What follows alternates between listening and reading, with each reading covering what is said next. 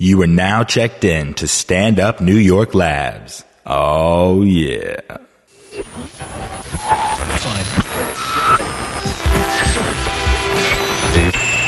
Very serious.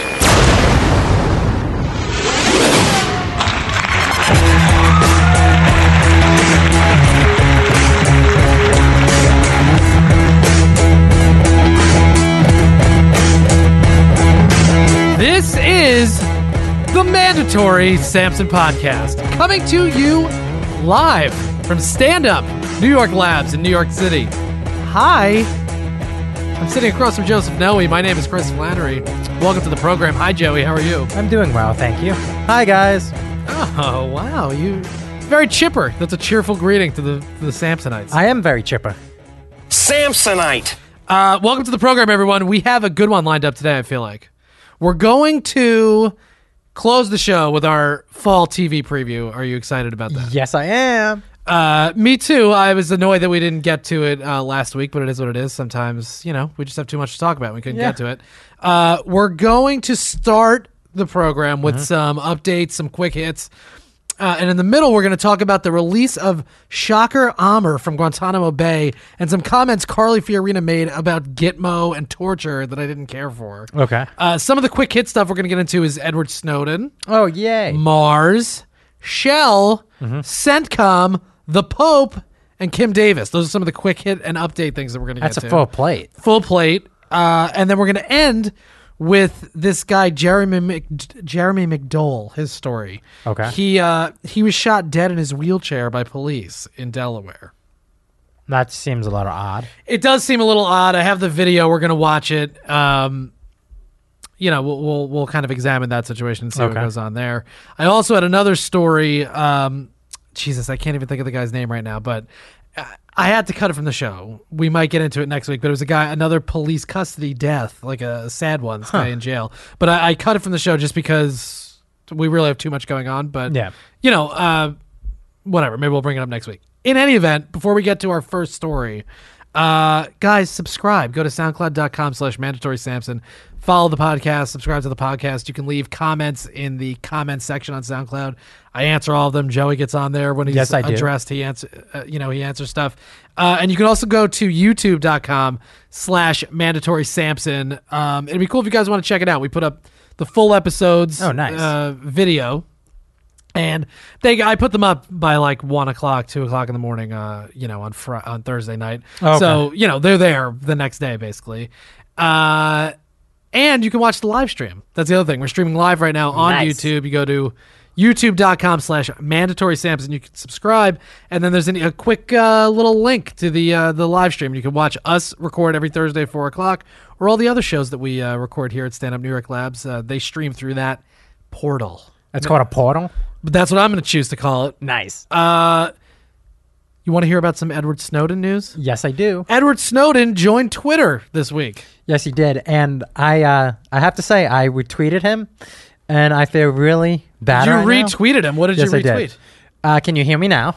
Oh, sure, yeah. I think I probably favorited that at least. I know, yeah. and I feel really bad because I'm pretty sure I was one of the first people, but I don't know. I wish I did a screenshot. And all the times that everybody always does screenshots. You think that you were one of the first people to retweet Edward Snowden? Yes, first 1,000, first 2,000. Oh, well, that's not even close. What? He has like millions of followers now. But now he does. Yeah, well, you know what? When I started following him, it was 500,000. Then, like, later that day, it was 1.8 or something. He blew up quick. It's amazing, and it's pretty cool, and it also shows you the impact the guy had. Like, He's not a celebrity. I mean, he is kind of a celebrity just because he's, people know about him. But he's not Kim Kardashian. He's not Hillary Duff. I don't know why that was the range that I chose to go with. But you know what I mean? But it's cool that people are paying attention. They're following him. He is only following one account. Who is it? He's following the NSA. Oh, nice. Which I love. I really love this guy. I'm glad that he is choosing to be out now in like a public voice. Mm-hmm. I think it's a great platform for him, and I think it's really, really good. So, meanwhile, Neil deGrasse Tyson, the famed astrophysicist, had Snowden on his Star Talk radio podcast. Oh, that's cool. And they had a really good discussion, and Neil Tyson was one of the first people to tweet at Snowden. That's his account, at Snowden. And he said, like, I view you as a patriot after hearing your story and all this stuff. You're not a traitor. Like, wow, that's a pretty big deal. Like, one of the smartest guys, very well-known scientist is really, really backing Snowden, which is great. I have just a great clip from HLN. What is that? It's a channel. Okay. It's like Nancy Grace's channel. They were interviewing some guy about the Snowden, getting on Twitter. Yeah. And I don't even want to say too much about it, but it makes me really happy. So I just wanted to play it. It makes me really happy. Also, we can critique the way that the questions that this woman is asking the guy that Softball questions? Forget soft, but they're just, they're just like stupid. This is the narrative, so I'll ask a question. But what do you think about she cares or came up with the questions? It's just what everybody, it's whatever. You'll see what I'm saying when we get into it. But we're skipping a little bit ahead. They showed the John Oliver clip that we showed on our show with Snowden. Yes, okay. And all that stuff. All right, so this picks up right after that, and it's really funny. Hold on, I just have to cue it up, though. Getting there. Wait for it. There is classified information out there that John Oliver was referring to that was released that could have feasibly harmed people. Do you think Snowden's actions were worth that risk? Well, to say that he couldn't harm somebody, with what he did, he could. Absolutely, he could have. But I think to cast him out, to make him invalid in society, simply because he has scissors for hands, that's so strange. Because, people didn't get scared until he started sculpting shrubs into dinosaur shapes and whatnot. All right, well, now Snowden's living... Okay, so he's talking about Edward Scissorhands, obviously. Yeah. He's talking about Johnny Depp. She totally ignores it. Meanwhile, then his name comes up and says John Hendren on Twitter @fart. Why would they think that this was real? Somebody had to get this guy, John Hendren, does this. This is what he does. He tries to get on shows and he tries to troll people. This is what he does all the time. He's @fart. Somebody had to be like, what's your Twitter? And he's like, it's @fart. And they're like, oh, okay. He does this for another minute and this woman doesn't. She doesn't bother to correct anything. So you would call him an original prankster then, right? I wouldn't, but you just did. So, all right, let's continue with this. This is great. In Russia, Chris Zapp tweeted this: Dear Edward Snowden, what do you make of the massive Russian misinformation campaign going on?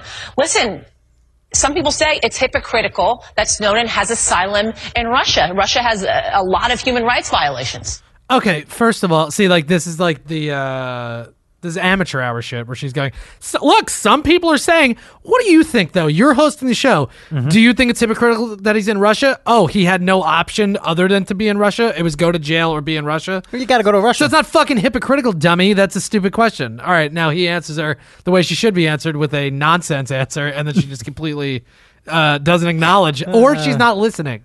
That's the other thing. Well, yeah, casting him out is just completely wrong. We're treating him like an animal, like somebody who should be quarantined and put away. Just because he was created on top of a mountain by Vincent Price and incomplete with scissors for hands and no heart, Edward Scissorhands is completely She at no point does she go, sir, you're talking about Edward Scissorhands. We're talking about Edward Snowden. She never does that. Not once. No. Oh. What about the choice that he made to live in a country like Russia? He didn't choose to live in Russia, stupid. See, that's the thing. I know this is just a joke interview, obviously, and she's terrible because this guy's trolling @fart is trolling the shit out of her. But he didn't choose to live in Russia. It's just she's just asking questions that's not even what the facts are. He wanted to live in Ecuador. He chose to live in Ecuador. Yeah. But he got stuck in fucking Russia. He doesn't want to be in Russia necessarily. Sometimes you can't get out. No. Do you agree with his choice? And now he's going to say something about Edward Scissorhands that she doesn't notice. Where else is he going to go? We cast him out. We got scared when he poked a hole in a waterbed with his scissor finger. That was just unreasonable of us. All right. What is funnier, the fact that she doesn't realize he's talking about a fictional character, or the fact that she doesn't know the fictional character? I think she knows what he's... I've watched this a couple of times because I'm trying to figure out how she decided to handle it. I think she either knows exactly what he's doing and she was like, fuck it, I'll just keep asking the questions and pretend that he's not doing that. Okay. Which kind of actually works out because it makes the clip funny and whatever. Or she's just not listening. She has no idea what's going on. And she thinks that this guy's just... That's not a good host if that's the case. Of course. If I was interviewing this guy and I have these questions to ask, and then he starts talking about Edward Scissorhands. I'd be like, "What are you doing?" What I was like, "You're talking about Edward Scissorhand, right? We're talking about Snowden. Yes. Like, it'd be funny. Just go with it at that point." Where he said Vincent Price. It's like, I know. I'd be like, "You're referencing the early '90s movie Edward Scissorhands. I don't know what you're doing." Well, John, I appreciate you giving us your opinion. Thank you. No, thanks. Fucking idiot. All right, I just like that clip a lot. Pretty good, right? Yes. All right. Listen, here's the other thing. Yeah. Samsonites, I wanted to say this. Joey prepared information about Donald Trump's tax plan, which came out. Yes. This was something that you were excited about during the debate. I believe you were like, "Oh, Trump announced that he's gonna." Yes, I thought that Donald Trump was going to give what he calls for a boon for the middle and lower income classes. Sure. Well, which obviously, as the front runner, he would have a good plan. Yes, of and course. you know that he would probably be doing a good job with it. What do you think? Should I get to a couple more quick hits and then we'll find a place to fit it in? This is what I'm saying. We didn't put it in the rundown, but obviously I want you to get to it. Why don't we just get it done with? Yeah, all right. Just get it done. I feel like that might be the right move. Go ahead. Okay. So virtually, from what I understand with my simple math, it just seems that the Simple more mind, simple math. yes, the more money you make, the better you are. Well, that's definitely that's objectively true. I think okay. the richer you are, the better you are as a person. I mean, I frankly don't even think. No, God, I don't know. I was gonna Okay, say, no, that's we all should right. just execute the poor. That's horrible. They're a drain on society. So Millionaires and billionaires are the best. so virtually, it's supposed to help the lower income, income. Right, Trump's tax plan. Tax plan, is supposed which- to help the lower income bracket. Which, if you want to consider the lower income bracket, would be $15,600. Well, that's $15,000 salary a year. Up to what you would make a year, yeah. Yeah, well, that's barely any money, so that you wouldn't even get taxed in that case, right? Correct. It turns out Right, that which is appropriate. I mean, it turns out that roughly 45% of American households do not pay any federal income tax. right, as they probably shouldn't, because it's impossible to live on a small amount of money. So with this tax plan, Right. what ends up happening is the top 1% Right. gets back 10% of their income. Okay. And 10% of their income is $180,000 virtually. Is that right? The top 1%, or is that the top 10%? No, it's the top 1%. Really, that's interesting. Will Well, get back 10% of their income. yeah. And you're saying on average that's 184,000. Yes. Yeah, it's got to be. People are saving a lot more money than that.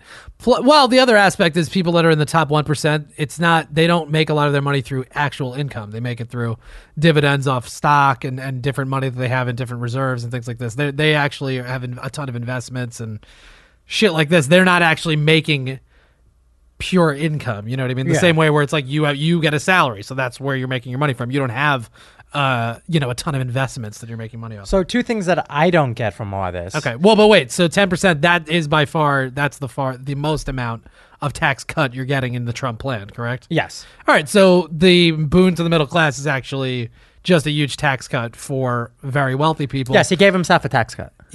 Yes, which he said he wasn't going to do, which is cute. And then on top of that, you compared it to the Bush tax cuts, right? Like Yes. Jeb Bush's plan. Good.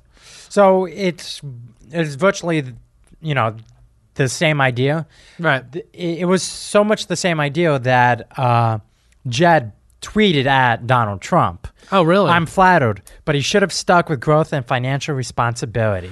Ooh, Jeb getting feisty. The top tax bracket though does not get the same amount of tax cut that it would in like Jeb's is actually more. Yeah, Jeb's is more responsible. Right. Okay. So with Jeb's, I like that you did the air quotes. You're right. Good job. So with Jeb's, you would only get back 82,000. Right. So I mean that's what percent? Well, whatever. I can't do math like that in my head, but whatever. Right. So it's not 10%. It's less than 10%. All right. I mean that's fine. So virtually it's just rhetoric. It's all rhetoric. I don't find that surprising, and I don't think anybody should be surprised that Donald Trump's what he's saying is not actually what he's going to be doing, because he doesn't have a tax plan. He just has people that are like making a tax plan for him, and he just goes, "That's the great plan I came up with." Also, don't kid yourselves. That's pretty much what all the Republican tax plans are going to be. They're going to give bigger tax breaks to the very wealthy people, and then people in the middle are just going to keep getting the same kind of tax break that they've been getting for the last 40 years. That's another thing that comes up in this conversation about the tax cuts. Nobody's raising taxes on the middle class, really. You know what I mean? Like, you're going to get your whatever $2,000 to $4,000 back, right? That's what it is basically, and that's the case. Like, it doesn't change really between administrations. Probably the Democrats, you're going to get a little bit more money back for if you're middle class, but it's going to be basically the same. It really is just affecting people that are making hundreds of thousands of dollars to millions of dollars. From the one thing I did, because I wanted to take a look, I took a look at Reagan's tax cuts. Oh, go ahead. You can say it in a second, but Reagan's tax cuts are much more progressive. Yes, because at that point, certain tax brackets were getting taxed 70%. Right.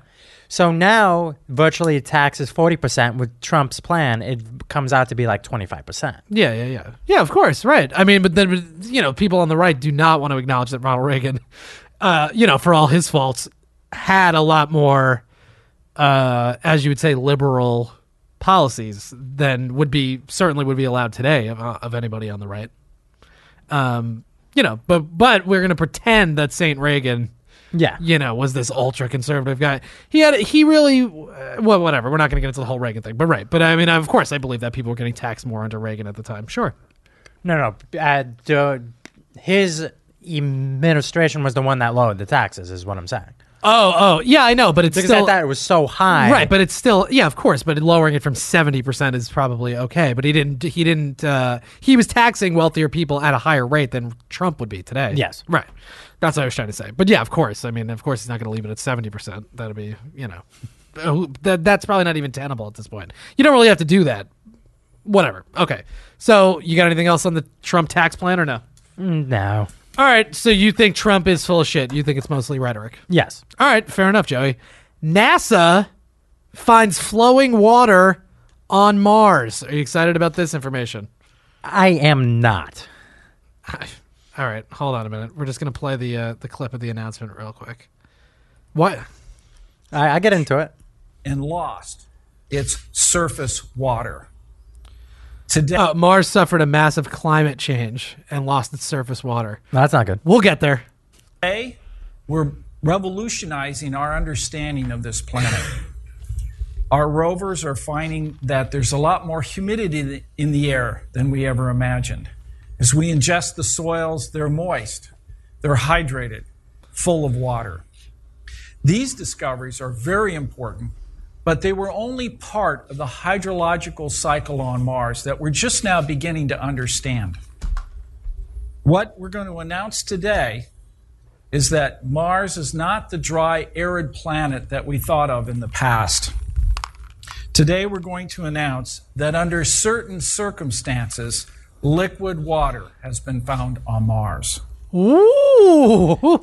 Okay, now. Joey, why don't you care about that information? I'm more concerned about this planet and things we can... stop it. Okay. You know what? What are you running for, like, local office in Oklahoma? Knock Yes. off. Okay, here's my question for you. Are you more excited that water is found there so we can go there and live there, or are you excited that there's life there, the water's there, so there could be carbon-based life on Mars? I don't know. Maybe neither. I just think it's interesting that the way that I look at it, obviously this changes the game in terms of us being able to go there and try to like build a society there potentially, which we're going to fucking try to do at some point. Buzz Aldrin or whatever wants to do it in the next 25 years. It's crazy asshole. It's not going to happen, but that changes the game there. What's interesting to me is that I think the fact that there's flowing water on Mars probably indicates that there was at one point something going on Mars. Like they said, there was a big climate. There was something going on at Mars at one point. What happened to Mars to stop that from happening? That's more interesting to me because that's probably applicable to shit that we're going to do here. Like, did they get hit by a meteor? Was there an advanced society there and they got super advanced and then they had what happened? That's why it's fascinating to me. And it's just interesting because it's crazy that you know, I mean, that's a huge step to be able to be on a planet, a different planet completely that, you know, we came up from like fucking little amoebas in the dirt to now we actually have a thing on Mars and we're able to determine, you know, shit about their atmosphere. It's fascinating to me. I don't know. It's just interesting. That doesn't do anything for you? No, it does. Do you know that the next rover is going to blast off in 2020 to go to Mars? To do what? To do research. And they're going to put an instrument with it. Right. It's called the Mars Oxygen ISRU experiment. Yeah. It's a piece of technology demonstration that would turn atmospheric carbon dioxide into pure oxygen and carbon monoxide. Oh, shit. So they're going to try to... So what you're saying is in small quantities, they're going to try to turn Martian atmosphere into breathable Earth atmosphere? More like trying to have water. Yes. From what I understand, yes. Whoa. That's what I'm saying. That doesn't excite you a little bit? Like, if they sent a thing up there in 2020 and by 2024, they were like, so here's the deal. We have oxygen. Yeah, we turned part of Mars into part of Earth. How's that feel? That'd be crazy. Yeah, People would go there. I still think you would have to dome it, though, or something. Well, you do it just because it would look cool, for sure. Oh, yeah. I mean, you know, yeah, it's exciting. It opens the possibility for a lot of different types of research and the potential for, you know, humanity to spread out across the whatever, you know, the galaxy. Galaxies? The way that Hawking thinks we're going to have to. He's like, being on Earth forever is not going to work. We're going to have to branch out, you know? Nice. We'll see. All right. You don't seem that excited about it. I think it's interesting. I had to bring it up. Very cool. I still think we're ways away from putting somebody up there. Well, we're not doing anything, so I don't know. I don't know what's going on. If it was up to me, we wouldn't even have bridges or anything. Bridges. We wouldn't have shit. We wouldn't have pens. I don't know how to make a fucking pen. Seltzer would be impossible for me. Polish seltzer. I'm drinking Georgia Peach right now. I don't know how to make seltzer without a soda stream machine. Forget it. We'd just be drinking water and clicking rocks together for entertainment. I don't know what to do. Good. Shell was going to go up to the Arctic. It was a thing that we've been talking about to drill. Shell announced on Monday that it was abandoning further Arctic exploration, quote, for the foreseeable future because they hadn't found enough oil and gas to make drilling there worthwhile. Oh, I was going to say it was because we told them not to. That's what this is their front story. Okay, the high fact five. that we went after them obviously contributed to their decision not to be there.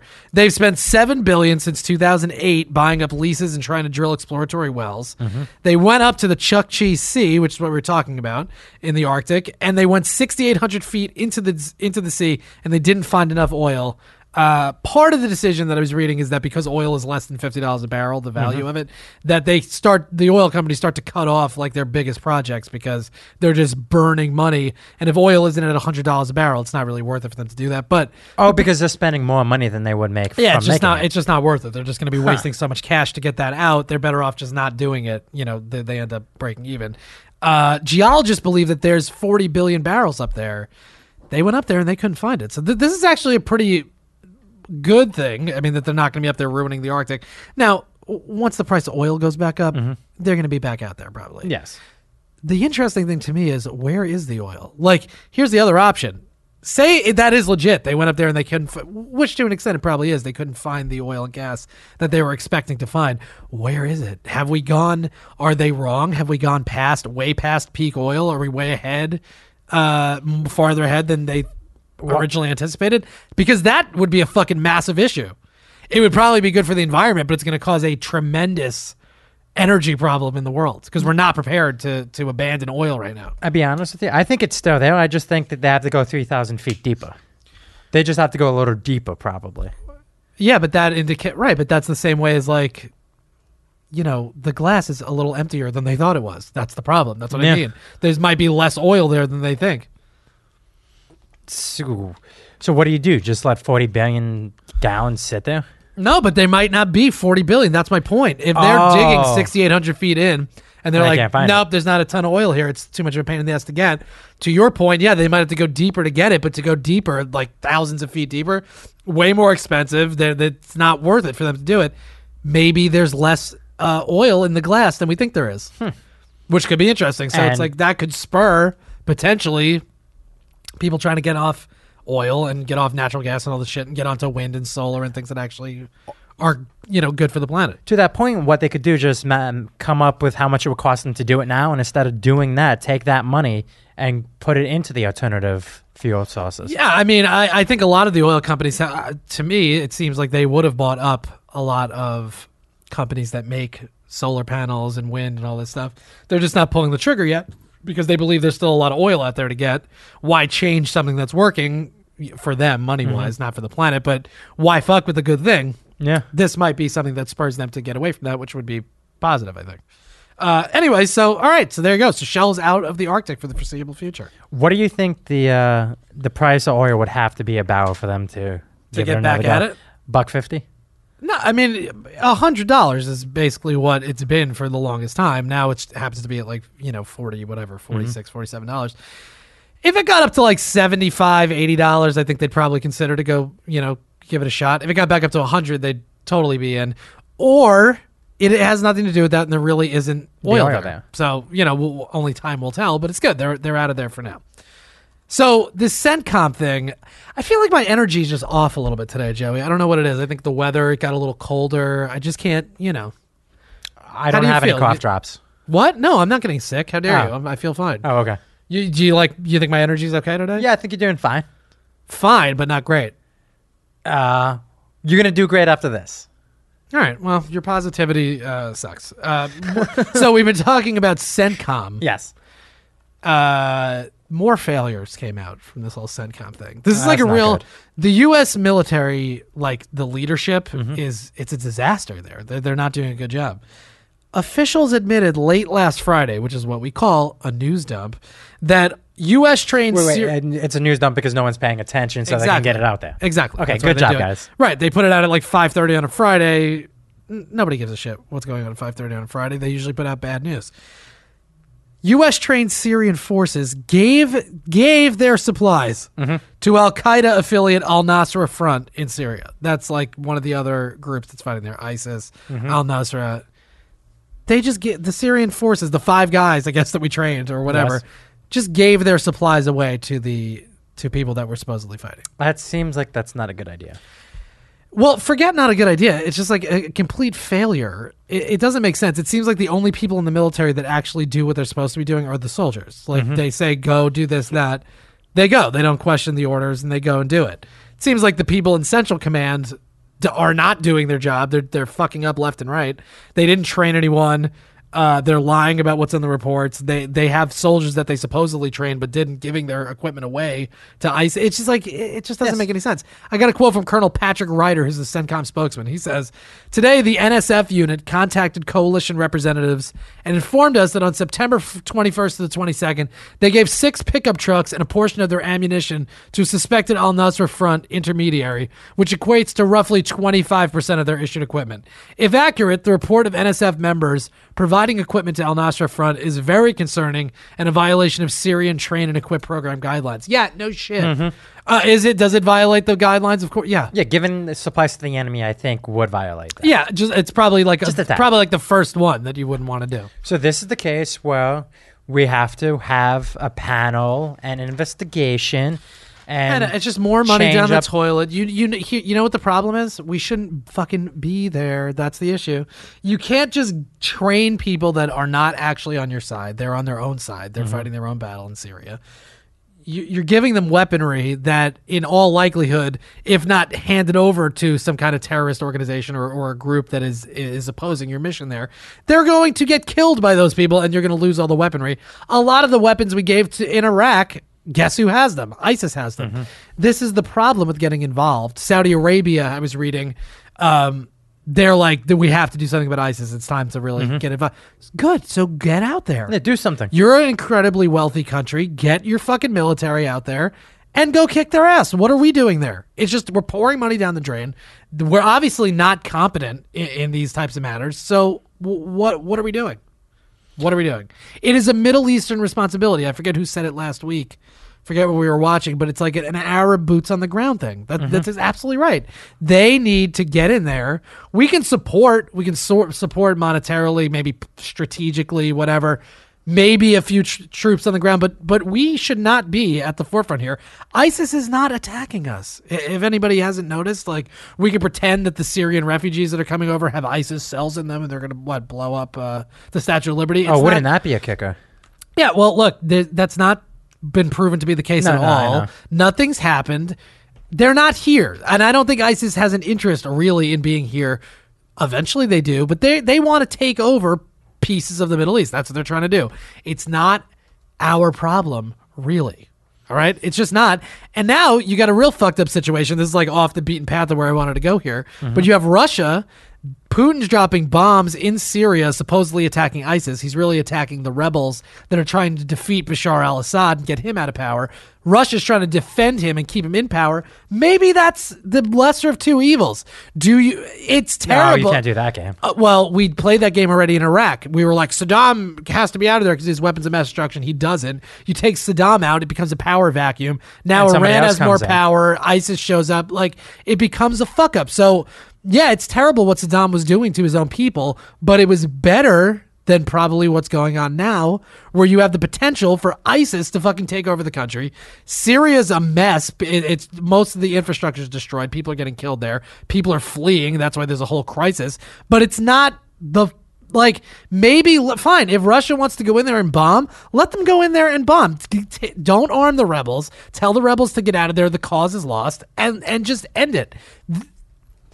It's just a clusterfuck, and then what we're doing is training 5 soldiers and burning hundreds of millions of dollars and then just giving weapons to people indiscriminately. It's a disaster over there, and maybe it's unfortunate, but the real answer is let the strong man stay in power. That's maybe what the answer is. Because Assad certainly doesn't want ISIS to take over Syria. He'll fight them tooth and nail. The problem is that they have a civil war going on at the same time. So you're talking about like a 3-front war being like a proxy war between Russia, Iran, the United States. There's too much going on there. We shouldn't be involved, and it's silly to think that the outcome is going to be positive somehow. It's not. It's totally destabilizing. The entire region is completely fucked. And then Israel doesn't want to get involved, of course, because then it would seem like aggression. They're going to get attacked. Fine. So we'd waste all our money giving them military aid and all this shit, which all they're doing is attacking the Palestinians with, which is a disaster that we talked about a couple of weeks ago. And then we have an actual relationship with Iran, more so than we've had in 40, 50 years, and half the country thinks that's terrible. Meanwhile, talk to Iran, Saudi Arabia, Russia. We might not love each other, but goddamn it, we're in the same boat. We need to figure it out. I have a simple solution. Do you? Yes. It's called a coalition. Yeah, that's what I'm talking about. That is what's going on, basically. But I'm saying my point is the United States should not be at the head of that coalition. Maybe it is let Russia take the lead. It sucks to say that we're going to let this like fucking butcher animal Assad stay in power, but it's better than letting ISIS take control large swaths of the country. No, it's also better to arm the Kurds if you're really going to do anything. The Kurds are a very moderate group. In the Middle East. They're pro-democracy for the most part. They're very, moderate Muslim. It's not like a theocracy over there. They've created their own country in parts of Iraq, Kurdistan basically, but it's not actually independent. They're in parts of Syria. Arm them and be like, go fight for your freedom. Let's do this. Your battle, not our battle. We can provide help, but I don't think that we should be at the forefront of this thing. It's too much of a clusterfuck. There's too much going on, simply put. That's the reality. Yeah. And we already see what happens when you take a dictator out of power. Power vacuum. Yeah, power vacuum. Exactly right.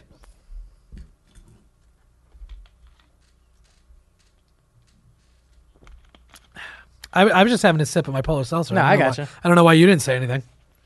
No, I think you covered that very well. Thank you. I didn't even intend to talk about that. But, I mean, it's just something that, obviously I want to talk about the CENTCOM stuff. It's just frustrating because you get a lot of bullshit talk on the right where it's like, we need to get in there and stomp ISIS, which, again, I've said it a million times. If you want to send 100,000 U.S. troops in. That would be the end of it. And shit kick them, that would probably be the end of it. The problem is you're not just fighting ISIS.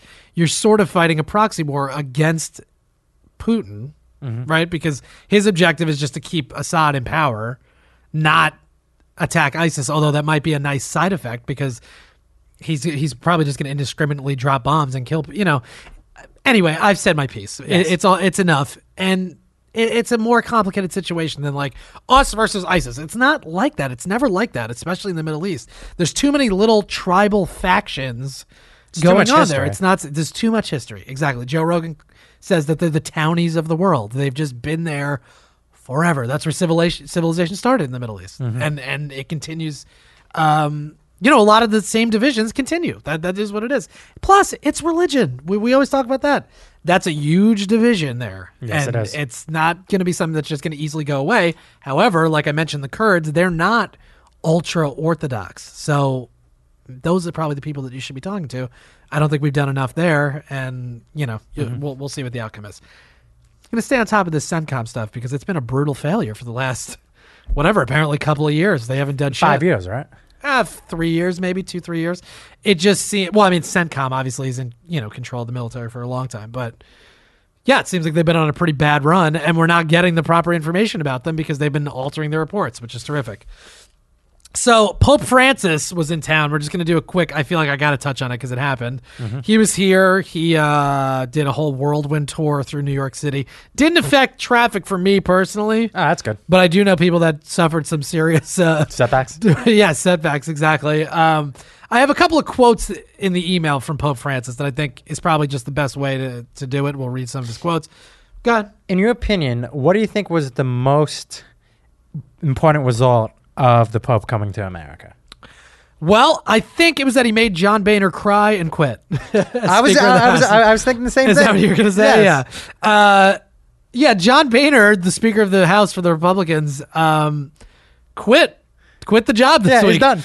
And in large part, it seems like it had to do with the Pope being there. The Pope basically came out and like lambasted a number of Republican policies.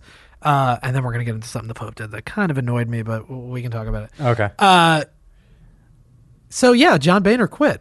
And I think it's because the Pope just like broke him. The Boehner was up there watching him talk, weeping like he always does. He was crying during the speech? Yeah, Boehner always cries though. That's the whole thing. Like, son of a bartender.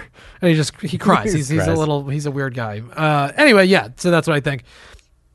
I have a video, just one clip of the Pope talking. He talks in like this adorable little broken English.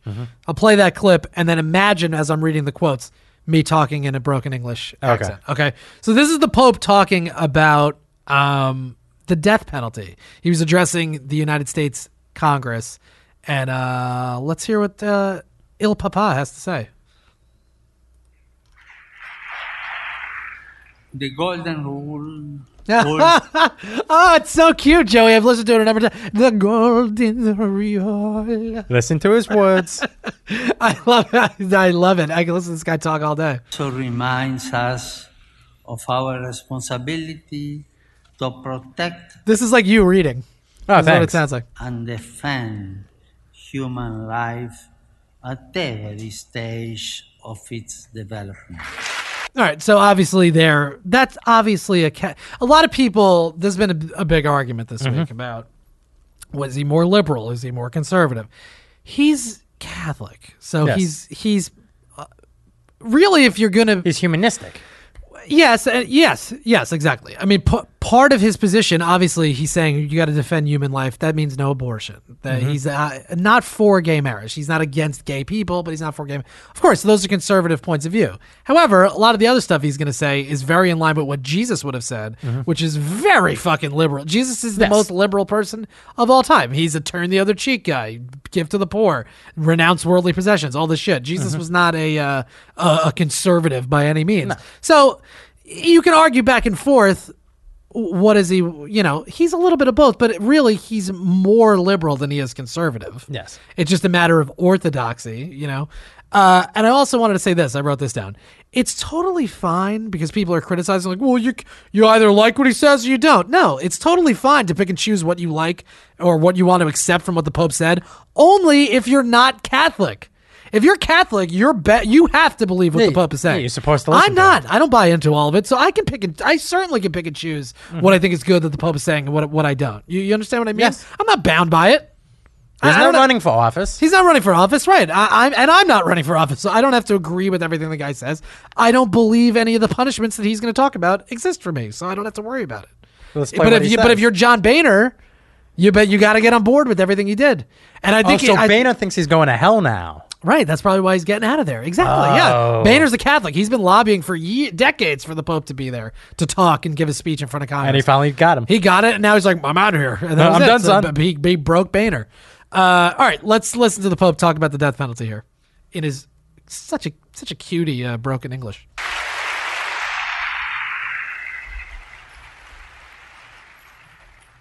This conviction has led me from the beginning of my ministry to advocate on different levels the global abolition of the death penalty. Yeah, good. Absolutely. If you're really pro-life, you're pro-life in all circumstances. You have to be. But Republicans are not. No, they're for the death penalty, of course. Texas grills people every 3 days. It's like, right. It makes no sense. Of course it doesn't make sense because they're going to pick and choose what, that's my point. They're going to pick and choose what they accept from the Pope. But if you're really religious and you really believe it, you have to be listening to this guy. He is God's intercessor on earth. God literally speaks through this man. But you're like, yeah, no. I am convinced that this way is the best, since every life is sacred. All right. Every human person is endowed with unalienable dignity. Okay, I've listened to this a number of times. What the fuck did he just say there? Let's listen to it one more time. Okay. Dignity. Oh, wait. Hold on. I gotta go. Every human life is a deity. Joey, no. With unalienable dignity. Oh, what? Unbelievable deity. Right, it sounds like he's saying deity, but I don't know what the hell that word is. Comment, soundcloud.com/mandatory Samson. Tell me what the Pope was saying there, because I've listened a number of times, and it just sounds like nothing to me. And society can only benefit from the rehabilitation of those convicted of crime. All right. Yeah, fair enough. I mean, he's right. So I liked what he had to say about that. Now, that second half of that is a very liberal position to take. It's not, Jesus was not an eye for an eye guy. No, he was not. Remove the huge speck from your brother's eye, before you even think about touching your own. Of course, the beginning part is in reference to abortion, so fine. That's a little bit more conservative, but obviously that's a pretty liberal position. And I appreciate that he took that tact. I have some quotes. Would you like to hear some quotes from the Pope? Yes. And then we can move on. Pope Francis on the environment. He warned against, quote, a selfish and boundless thirst for power and material prosperity. Pretty strong. Doesn't sound like a pro-corporate idea to me. No, not at all. He also says, it must be stated that a true right of the environment does exist. Any harm done to the environment, therefore, is harm done to humanity. The ecological crisis and the large-scale destruction of biodiversity can threaten the very existence of the human species. Great. That's also, I think, what people on the right would criticize as tree-hugging language, correct? Yes.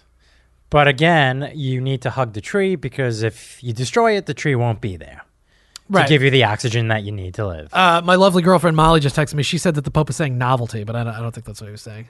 Oh. There's a novelty. Maybe. I don't know. Could be. All right, you guys weigh in on that.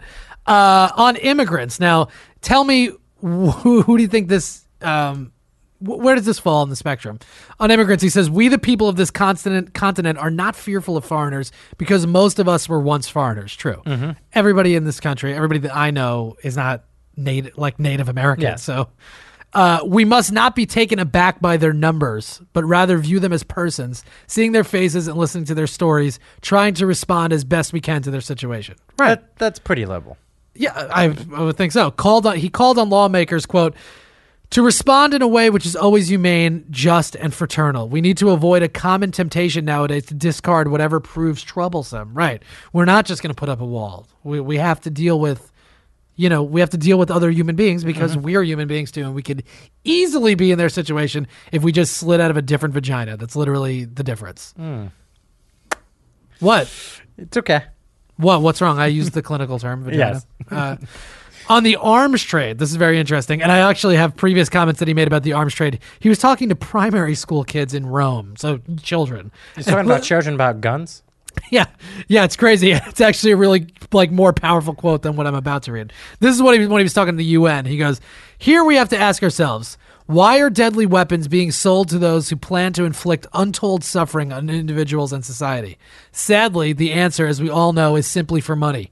Money that is drenched in blood, often innocent blood. In the face of this shameful and culpable silence, it is our duty to confront the problem and stop the arms trade. Now, that's what he said in front of the UN. Great. That doesn't sound like too much of a liberal conservative idea either. Previous comments of the arms trade, this is talking to the school children. Listen now. Two school children. These like terrifying children. Why do so many powerful people not want peace? Because they live off war. This is serious. Some powerful people make their living with the production of arms and sell them to one country for them to use against another country. The economic system orbits around money and not men, women. So war is waged in order to defend money. This is why some people don't want peace. They make more money from war. Although wars make money, but lose lives, health, and education. Powerful. This guy always has the right way of saying it. Meanwhile, it's hilarious that he said that to like a room full of kindergartners who went home and shit themselves. But anyway, that's the right. Yeah, he's on the right track there. Do you have anything to say specifically about the Pope and his visit or whatever before we get into the next little portion here? Yes, just the thing that I was taken back by was instead of going to have lunch with the politicians. If you blow what the next part of this is, I'm going to stab you. Is it about a woman from Kentucky? No. Oh, okay, good. It was not. Well, I blew it. It was about him having lunch with 250 homeless people. Oh, did he? I didn't. Great. Well, that's really great. He should also, while he was there, been like, "Listen, when it gets really cold," he would say it like this: "Listen, when it gets really cold, when it gets really cold out, St. Patrick's Cathedral, that's gigantic and beautiful. Let all these homeless people sleep in here at night instead of making them sleep on the steps and then kicking them off. That'd be nice. I think churches should be open to homeless people at least at night when it's cold out. Let them sleep in there." Right? That'd be very Christian of them, very Catholic, very Jesus, right? Okay. That's just my opinion about it. So what were you referring to? I was referring to Pope made some comments about Kim Davis. He apparently met with Kim Davis. That was neither confirmed nor denied. Kim Davis's lawyer is saying that it happened. The Pope didn't say no, it didn't happen, so I'm just going to assume that it did happen. I have a clip of Kim Davis before we get into that. Yes. I have a clip of Kim Davis. I saw this week and it fucking blew my mind. Do you remember during the debate when Huckabee referred to her as a Democrat council member or whatever from Kentucky? Yes. I thought he was just saying it like small d Democrat, like a person who is involved in democracy and like some. Okay, listen to this, Kim Davis. Just she was being interviewed. Yes, and then we'll talk about it. I'm not even going to say what it is. You just listen for 1 second. Hold on. Why won't she go away? You're a registered Democrat, but you've gotten a lot of support. What? Yes. Kim Davis is a registered Democrat. Yes, she was elected as a Democrat. That's what I'm talking about. Gay people of Kentucky, listen to me. Listen for your lives. Get out of there. If that's a Democrat in Kentucky, are you out of your mind? She gamed the system. Listen to this shit. No. Listen. Well, yeah, she did, but listen. From Republicans, have you thought about switching parties? I've already done that. You've already done it? Yes, ma'am. Yeah, of course you did. Yes, ma'am. Because it's crazy that I would be a Democrat. I'm obviously Republican. That's orange, right? Yeah. Why is she wearing like a prison getup? No, it's like a red, but I don't know what the hell's going on. When did you do that? Last week. Last week? Yes, ma'am. Okay. Wow. So how does that feel? How long had you been a registered Democrat? All my life. And were your parents and my mother and father are very strong Democrats, and I told my mother, and she... Hold on, we got breaking news. Molly just texted me again. She said it's since been confirmed that the Pope was saying novelty. Oh, okay. By Vice, apparently. Oh, okay. So, all right, call off the comments. We don't need it anymore. She didn't even bat an eye, so it didn't surprise her. What about the rest of your family? They're all changed. My children, yeah. Wow. So what? Yeah, wait, of course they are. Well, of course. Shouldn't the children make that? That change a themselves? 6-year-old to decide what party. It doesn't matter. No, of course not. They're being raised by this woman. Obviously, they're going to be conservative. I mean, once they get older, they're going to smoke a little pot, do a little thinking, maybe read a little bit. Get married 4 times? Joe. You know what, Joey? That's a personal thing. Okay. I don't think you should mock her for that. Of course, the kids are fucking conservative. Obviously. Yeah. The difference for you? The lack of support. You know, I was heavily supported. Oh, God damn it. You know what? See, this is why I don't read text during the show. Molly's going, no, sorry. It was confirmed by Vice that the Pope did definitely meet with Kim Davis. We don't know what the hell the Pope was saying. That's still up in the air. Okay. Samsonites, again, comment on the page. What the hell is the Pope talking about? All right. Well, what was so funny was even when I ran for office, I had Republicans that changed their party affiliation back, while there was still time, and they changed from Republican to Democrat just to vote for me. So, and that they wanted to help me. So Right, so they did game the system. You're right, Joey. Yeah. Instead of them having to change their party affiliation, why would you just run as a fucking Republican? That's what you are. What are you, crazy? She just thinks these titles are arbitrary? They mean something. No, they don't. Well, apparently they don't, if this woman's been a Democrat this whole time. Uh-huh. All right, whatever. It's that anyway, so that we can end that clip early. But that fucking drove me crazy this week. I was like, what are you talking about? Kim Davis is a Democrat? In what world? No world. This one. And now she's like, Kentucky. I changed. Yeah, of course you did, because your entire ideology matches up perfectly with the opposite party. Now, here's my question for you. Sure. In most cases, I don't think it matters that she changed her party affiliation. Do you think she has bigger plans and this is why she happened to change parties? Well, listen, we talked, the big reason why she changed parties is because she's obviously a Republican, right? But yeah, potentially, sure. This woman, we're never going to get rid of Kim Davis. This woman's going to be around forever. The Pope met with her, validated this whole thing. I have a clip of the Pope being asked on the plane about this. He doesn't specifically address Kim Davis, but his answer was interesting. And I think maybe it's being conflated, like what he said is being conflated differently as supporting her, as opposed to kind of supporting a different, more broad idea. Okay. All right. He met with her and he supposedly told her to stay strong, but this is him being asked about it on the plane, and this is the answer that he gave, and I think it's interesting just to discuss it, and then we do have to move on.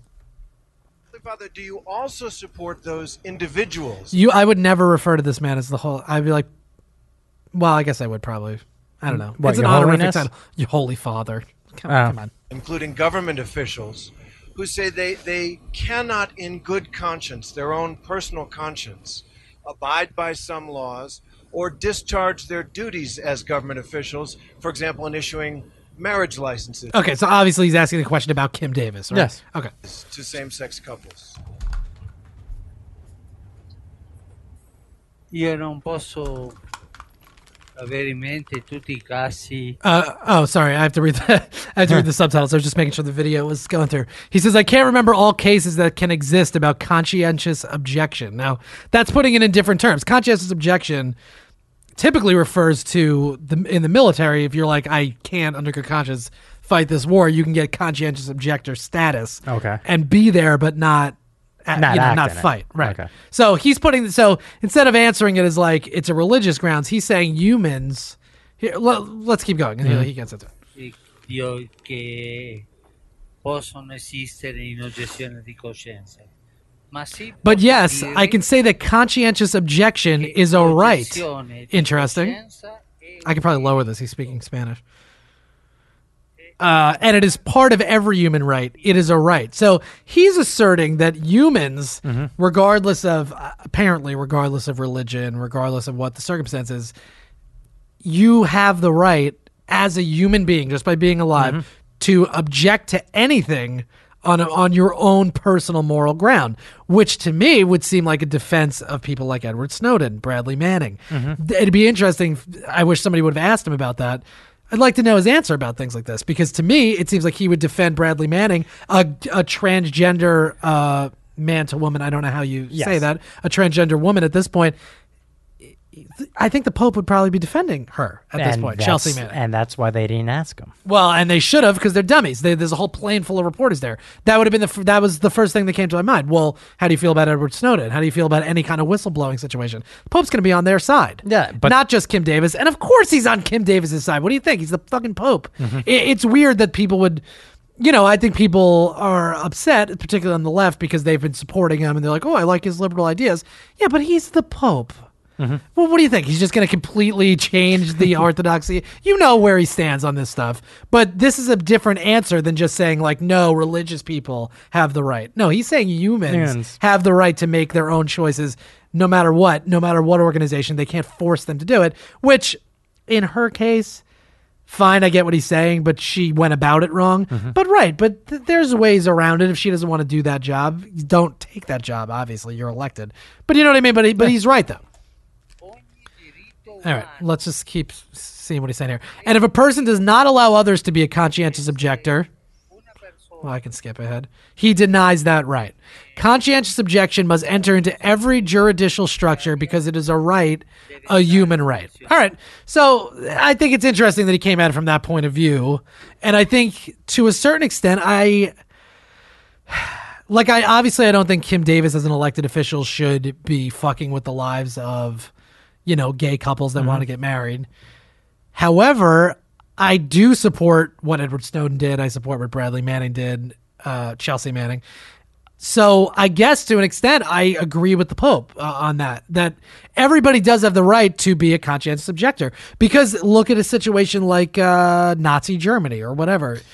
Or people that went to Iraq, like Pat Tillman, right?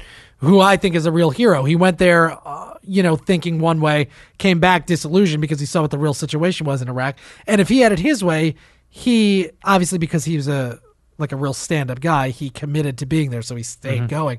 But he would be a conscientious objector, where he would go, "This is not, it's not what we're doing," and then he got killed for that, basically. But he has the right to stand up for what he believes in, and I can't argue with that. Even though I think Kim Davis, obviously, that's her goddamn job. She was elected to do it. She has to uphold that office.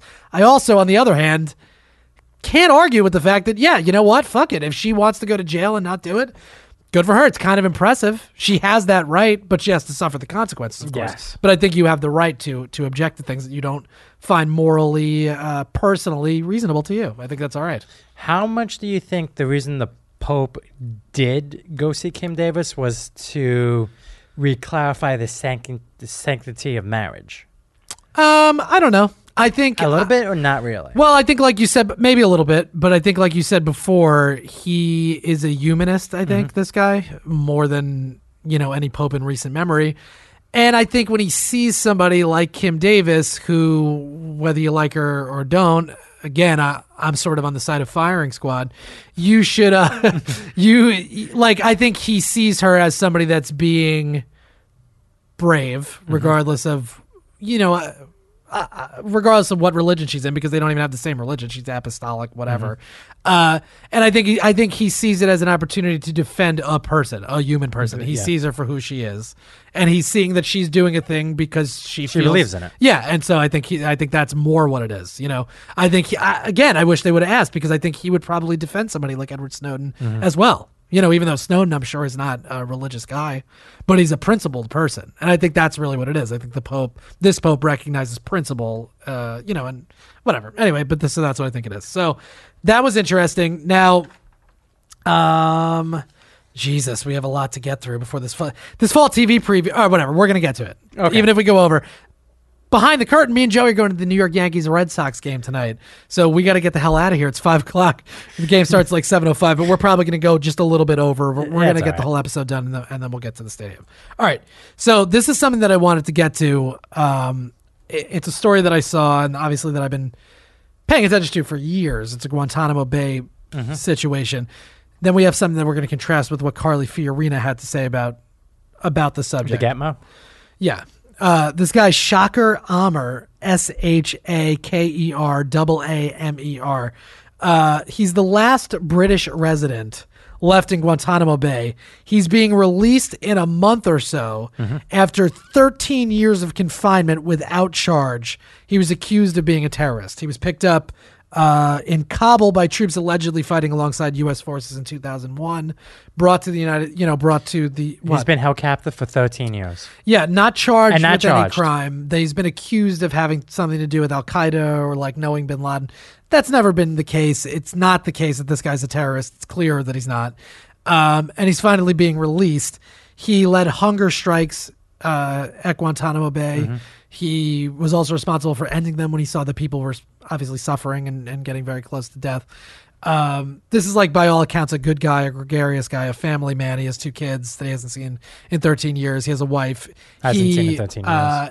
He has, I forget what it's called, but he's allowed to be in England, in London, forever. He's not a citizen of London, but he's applying to be. Oh, okay. But he had just, I guess it's like some kind of work permit where he's just able to be there all the time, and it doesn't make a difference. He's not a terrorist. This guy's not a terrorist, but he's been tortured and been in this prison for 13 years. As if he was. Absolutely, along with a lot of other people. His lawyer says British politicians may bombasticate about our, quote, robust and effective systems to deal with suspected terrorists, but Shocker is not and never has been a terrorist and has been cleared by the American themselves for 8 years. This guy's been cleared for release for 8 years, and he's still there, and he's still got to wait another 30 days before he can get out. I wonder why they took their time with him. I hope the authorities will understand that he's been tortured and abused for more than a decade, and what he wants most is to be left alone with his family to start rebuilding his life. Now, I have a video. It's like a 6-minute video, and we're going to listen to it because it's important. I don't think we've really talked about Guantanamo Bay too much on the podcast, but not recently. Obviously it's some. Oh, you think we've gotten into it? Okay, but I'm going to play this video. We're going to listen to the video. These are statements by 5 Guantanamo prisoners, including Shocker Amr. It's like a mix. It's just like. It's just testimonials, basically. They put it together with the video, which you can find on The Guardian, but we're going to listen to it. The audio is fine. If we need to explain anything, we will. P.S. One of the voices doing it, Peter Capaldi, who plays the Doctor in Doctor Who. Oh, really? Yeah, so you're in now. And then we're going to contrast this with some of the shit that Carly Fiorina has said. I have a video clip, some quotes, some policy positions that she's had to say, because she's number 2 in the Republican Party. So I think it's important that we don't just hear her like bullshit tough talk rhetoric when she's in a debate or she goes after Trump and it sounds good.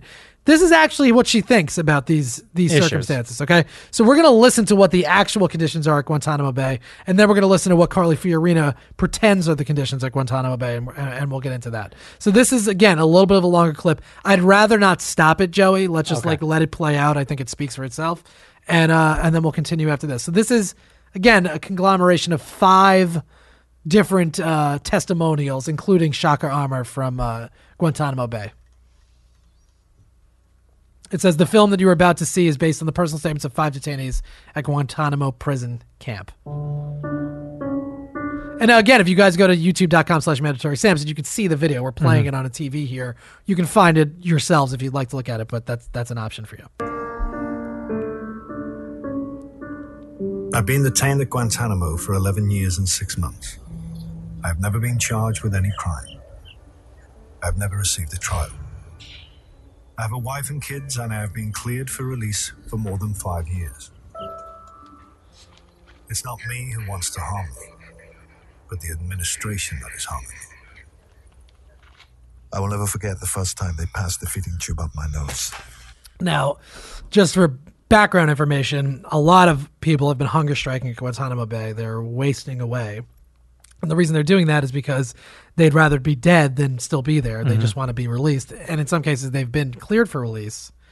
And they now haven't stay been there. released. The United States, which is a gray area and maybe not so gray an area, that they should not be allowed to force feed these people against their will. We have been, because it would be a bigger issue, I guess, to let them all die than Have to hunger strikes, keep them alive. So they force feed all these prisoners that have been hunger striking, held without charge, all this stuff. I can't describe how painful it is to be force-fed this way. As it was thrust in, it made me feel like throwing up. There was agony in my chest, throat, and stomach. They put you on a chair. It reminds me of an execution chair. Your legs and shoulders are tied with belts. If the tube goes in the wrong way, the liquid might get into your lungs.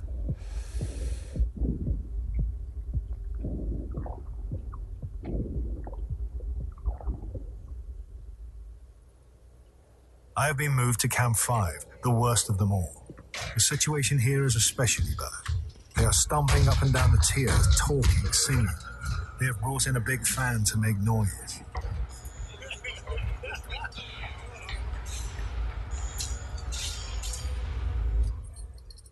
I'd never thought before about being on hunger strike. But I am doing it because I want my freedom. I want to know my destiny.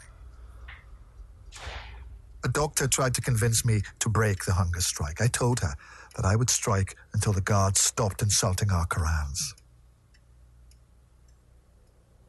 Which is the least I of also it. said that the president must fulfill his promise to end the nightmare that is Guantanamo Bay. There's also now, I mean, you hear dogs barking. This is documented stuff that they've done where they had, they tie a prisoner up and they let a dog like Bark bark at in his face, threaten to bite him. It's torture. They're torturing these people. In our name. Remember that. It's always in our name. It's for the good of the country. And Carly Fiorina really, she really hammers that point home. That fucking dunce. What, Joey? She is a dunce. You make a face. She is a dunce. Watch this and then listen to what she says and you tell me who's wrong. I was sick in the prison hospital and refused to be fed. A squad of 8 military police officers in riot gear burst in. They tied my hands and feet to the bed.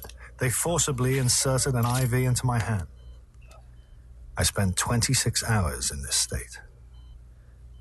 Later, they began feeding me by nasal catheter. The food rushed into my stomach too quickly. I asked him to reduce the speed. He not only refused, but tried to turn it up. After he finished his work, he roughly pulled the tube from my nose. I hope that the politicians will understand that this is not about food. I cannot stand being here any further. I'm done. So I'm sacrificing myself. The authorities are playing with the prisoner's weights, and they weigh the prisoner with shackles, and often immediately after they've drunk a lot of water. They hide the weight reading from the prisoners, so there's no saying what is written down. I'm still being force-fed.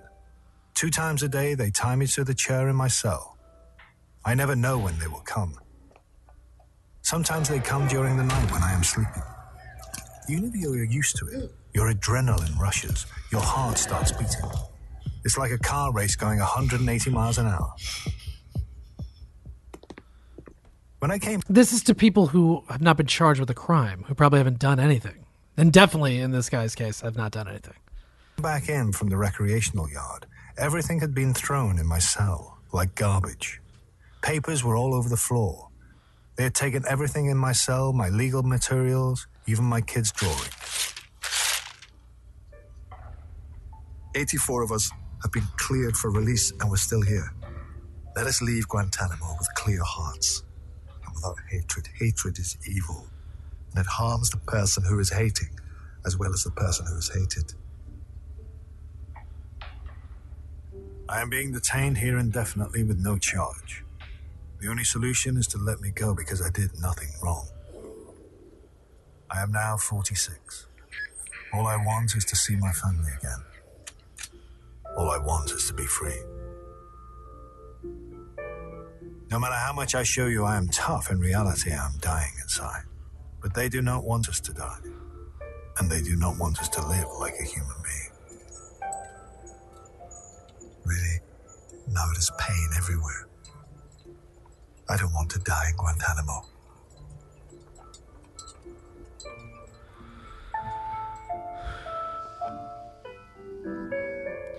Yunus Shakuri arrived at Guantanamo Bay May 2002, cleared for release in June 2007, still detained.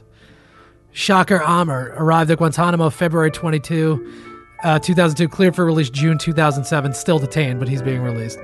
Ahmed Belbaka arrived at Guantanamo March 2002, cleared for release February 2007, still detained. Samir Mahbel arrived at Guantanamo January 2002, cleared for release February 2009, still detained. Nabil Hajarab arrived at Guantanamo February 2002, cleared for release in 2009, was actually released in 2013. Now, you got any thoughts about that, Joey? It's unbelievable to me that they've been cleared, right, and still are detained. Because what do you do with them? The biggest Let them hurdle, go home. The biggest hurdle for these guys is that they've been in a prison accused of terrorism. So regardless of whether they've done anything wrong, which majority haven't, who wants them back? Who believes that they haven't done anything? That's the true, problem. too. That is the issue. Where do you send them? you're going to be like, here, Yemen, take your prisoners back. Like, no, they're terrorists. Like, they're tainted. That's the problem. Yeah. They've ruined these guys' lives, obviously, in a number of ways. I have a couple of facts here. I was going to save it to say during Carly Fiorina's bullshit, but let's just say them now. Three of 116 remaining Gitmo prisoners were apprehended by U.S. forces. Most were caught by Pakistani spies, Afghan warlords, and security officials. So only 3 of 116 people there even were caught by the United States. So we are just trusting that these Afghan spies or the Pakistani spies, Afghan warlords, that they're honest. They weren't trying to curry favor with the United States when money and troops and influence was flooding over there, right? Of the 300 initial Gitmo detainees, the U.S. was sure they had the right name, ID, and biometric data of 30% of them. That's not good. That's 100 out of 300. We were like, yeah, we knew who that person is and we know what they did. The other 200 people, we had no fucking clue who they were. We don't know what they did, but we were just satisfied to put them in a prison cell. And leave them there to rot. And leave them there to rot, right. And not let them die when they wanted to die. That would even be easier, but you know the blight on the United States that would be? Not a good one. Most of what... you hear how they recruit terrorists and what they use as propaganda against the United States. Well, what they use is the fact that we tortured people and then what we're doing in Guantanamo Bay. Those are the two things that come up all the time because we're torturing these people there. A lot of the techniques that we used in Afghanistan and different prisons that we do there. Yeah, that's where we tested a lot of that shit out. Stuff that happened in Abu Ghraib was happening at Guantanamo Bay. Stuff that was happening in, all over the place happened there first. We talked about this in depth, the Senate torture report. We talked about an MSP49, United Sadists of America. If you'd like to go back and, we covered the torture report very in depth. If you'd like to go back and kind of hear that stuff and understand what we really were doing in the name of freedom or whatever you want to call it, you can go back and look at it. We're going to get into Carly Fiorina. This is a clip from the news, I guess, in South Carolina. Where she's talking about Guantanamo Bay and torture and things like that. So let's play that. Then I have some of her quotes, and then we can move on to the next thing. But this is Carly Fiorina talking about Guantanamo Bay, I guess at a town hall or some shit. I think it's clear almost to everyone now that the world is a more dangerous place. Carly Fiorina addressing controversial issues head-on, including the possible closure of Guantanamo Bay military prison. If closed, Pentagon officials have considered placing Gitmo's dangerous prisoners right here in South Carolina at the Navy Consolidated Brig in Hanahan. Which, meanwhile, fine. There are probably people legitimately held at Guantanamo Bay that are, you can't just let them out. Mm-hmm. It's okay to put them in a prison. Nobody gets out of prison unless you're in Buffalo and you get one of the crazy homely guards to blow you and your friend. That's so unlikely that Yeah, it's not happening. It's nobody gets out of a military, a prison. Many of our state lawmakers have strongly opposed this, and in front of the crowd in Charleston, Fiorina says she does too. I don't think you fix things that aren't broken. I don't think Gitmo's broken. I'd keep it open. No, that's good. She doesn't feel it's broken, Chris. She makes a face also at the end of that where she's disgusted almost at the idea of closing Gitmo. That I want somebody to run in full force with a cleated shoe and stomp her neck. So this is the number 2. It's Trump, Fiorina. So let's start taking what Carly Fiorina has to say seriously because she's a serious contender. If Donald Trump is, then certainly she is. And this is how she feels about the thing that we just heard about, where they force feed people, they just destroy their cells for no reason, they don't release them even when they're set to be released. She doesn't think it's broken. She thinks we should leave Gitmo open. Terrific. Let's just let her wrap up here, and then we'll move on to some of her quotes. Fiorina adds the Obama administration has lost chances at gaining valuable information from the terrorists kept at Gitmo to avoid controversy. When we have an opportunity to capture these people and understand who they are, what they're doing, and what they're planning to do next, I would take full advantage of that opportunity, honestly. Okay. So basically, Carly Fiorina thinks that it's weak to close Guantanamo Bay, not humane and smart as a... Okay. I have a couple of her quotes here. On waterboarding. Now, again, the reason why I brought up MSP49, United States of America, is because we got into torture, the torture report, these techniques, Yes. why they don't work, all this stuff. We don't have time to get into that. But if you want to go back and listen to that episode, you can certainly Please do do. that, and there's plenty of information there. Feel free to do that. Carly Fiorina on waterboarding. I believe that all the evidence is very clear that waterboarding was used in a very small handful of cases and was supervised by medical personnel in every one of those cases. And I also believe that waterboarding was used when there was no other way to get information that was necessary. Wrong on all accounts. Waterboarding was used broadly. It didn't produce actionable intelligence. We know that for sure. And the medical professionals were the ones that wrote the laws, basically. They were the ones that wrote the program. We know that. Yes. So she's just wrong. This woman, everything she says sounds good, is an applause line, but is factually Wrong. just totally inaccurate. There's zero facts involved in anything this woman says. On the Senate torture report, which is what I'm referring to, she called the report, quote, disingenuous and, quote, a shame that, quote, undermined the morale of a whole lot of people who dedicated their lives to keeping the country safe. Aw, poor babies. They left people shackled to a cell floor and they died of hypothermia. But we don't want to hurt those people's morale. They were doing that for the good of the country. They stand up for the stars and stripes. They're the best. Listen, this woman's a fucking... No, I don't want jokes, Joey. This woman is a zero. And everything she's saying is wrong. It's fucking dangerous. Contemplate that when she's actually running for the presidency. Trump hasn't said anything like this, but I guarantee that as it gets closer to an election, Trump would say something like this, or he'd have people in position that do believe this stuff and they would write his policy for him. So think about that. Think about the danger of actually having people like this running the country for a variety of reasons, but this is one of them, and it's fucking dangerous rhetoric that is simply wrong. It's just not true. Listen to this. She apparently, when she was running HP, redirected HP servers to the NSA at the then NSA director Michael Hayden's request weeks after 9/11. They implemented the Stellar Wind program, the thing that Snowden informed us all about, the warrantless wiretapping of United States citizens. Carly Fiorina was apparently very instrumental in that happening because she redirected HP servers that were supposed to go to stores. Michael Hayden, that creepy fuck that we've played on this podcast before, was like, I need the servers. And she was like, okay, it's my duty. This is what she had to say. I felt it was my duty to help, and so we did.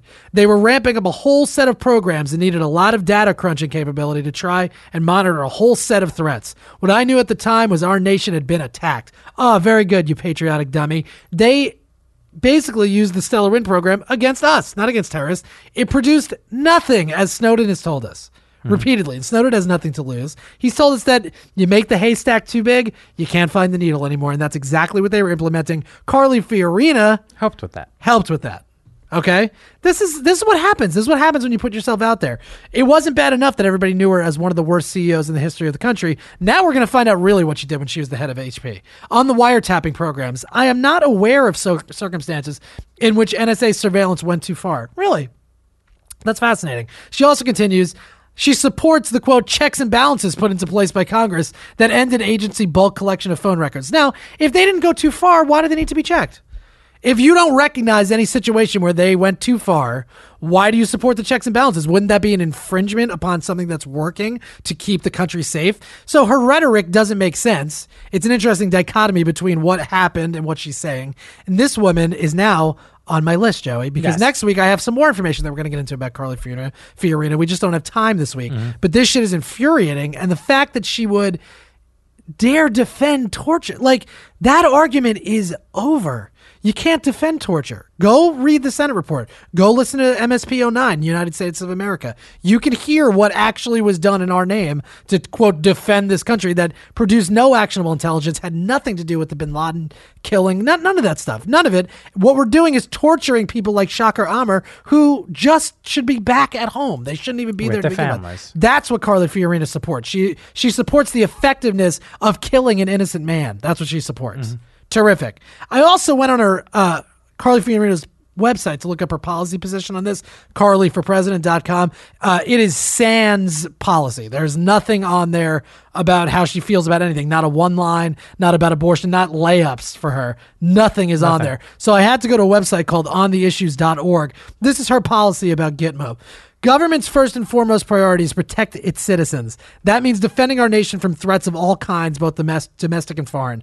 Carly strongly opposes trying foreign terrorists in civilian court. Yeah, of course, because the United States, we're just the freest, bestest country in the world, but we can't handle trying people who are guilty in our own courts. Sure. And she also opposes closing the detention facility at Guantanamo Bay. These enemy combatants have not earned the right to protections under the U.S. Constitution and should not be given special treatment for political reasons. Go fuck yourself. Now, that is Carly Fiorina's official position on theissues.org. She doesn't have an official position written down anywhere, but we just listened to the clip, and that's what it is. That stuff really infuriates me because it's fucking not factual. It just doesn't make any sense. It just doesn't make any sense. And this is somebody who, is a thinker, supposedly. Yes. She's a genius. Everything this woman has done is a failure. She's never actually been elected to office. She was in HP. She helped set up Stellar Wind and then got fired as one of the worst CEOs of all time. She's now running for president, has zero facts, knows nothing about any of the issues, is just going to reiterate falsities from the past. Mm-hmm. Great. That's terrific. And she's number 2. And you know who's number 1? Donald Trump. So what do they have to offer? What does the right wing have to offer? Not solutions. They offer nothing.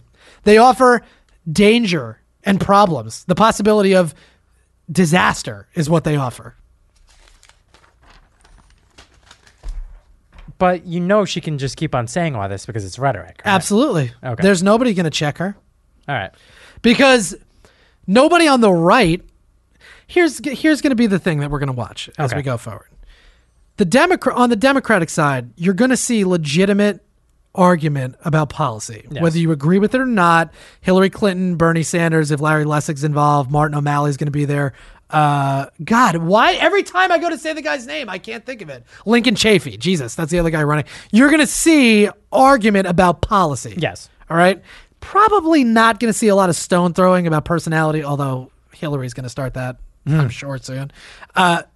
On the right, you're not going to see a lot of argument. The argument that they're going to have is who can be more extreme than the other one. No, I think we needed to waterboard more people. I think we were too sensible with our use.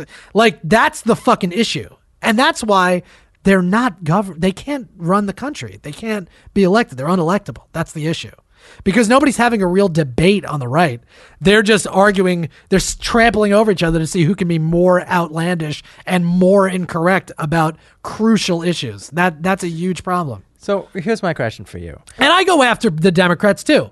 Don't get me wrong, but this shit is out of bounds so far that it's almost coming back inbounds from the other direction. So who do you think the caucus is going to go with? What do you mean? In Iowa? Yeah.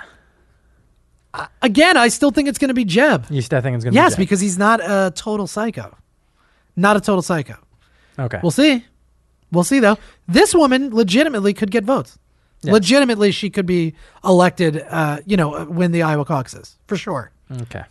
And that's terrifying because she's wrong. She's just wrong on all these issues. Wrong.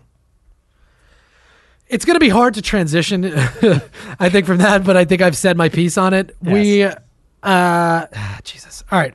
We have to wrap up in a little bit. We're getting to the fall TV preview. I can't not do it.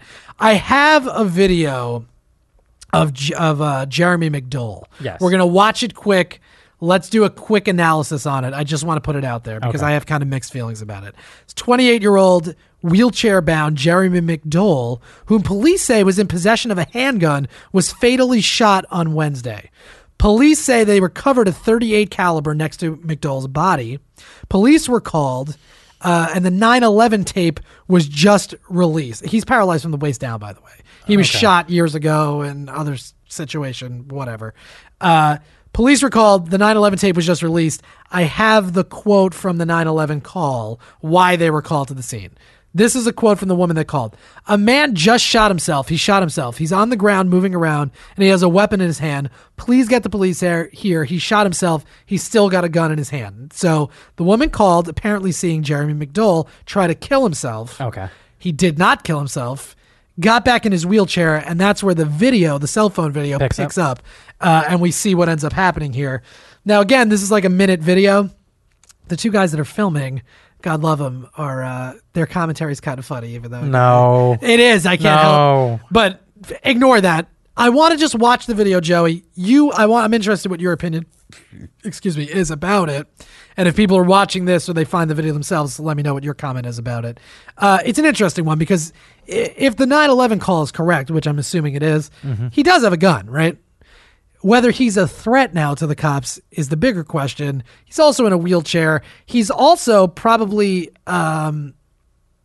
depressed if he's trying to kill himself or whatever it is. Something's right? wrong. Something's wrong. So probably the best way to handle this is not the way the cops handled it. Although I don't know, maybe there isn't a better way to handle it, but let's see. Let's watch the video, and then you can tell me what you think about it. So this is the cell phone video of Jeremy McDowell being shot and killed by cops. Yes, we know the video contains disturbing stuff.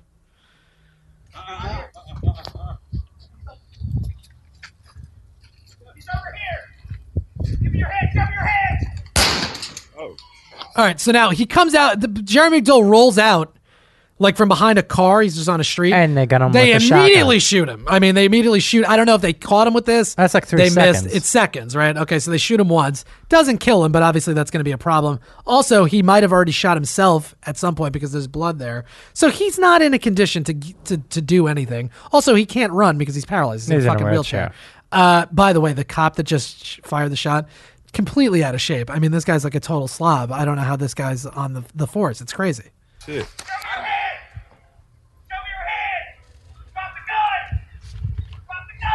Now, he's not responding in any way, Jeremy McDowell, which probably should have responded, but he could be totally incapacitated. He could have shot himself in the throat. You don't even know what the hell the deal is with this guy. He's not gesturing at them or anything. No, he's just sitting he's there. in his wheelchair.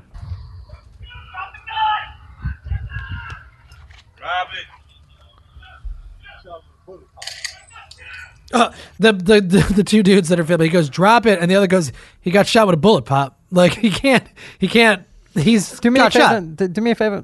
Let's pretend there is no commentary on this because this is a human being in a wheelchair being shot at. I agree. It's terrible. Okay. But you know what? The two guys filming, they're also human beings, and I appreciate them as well.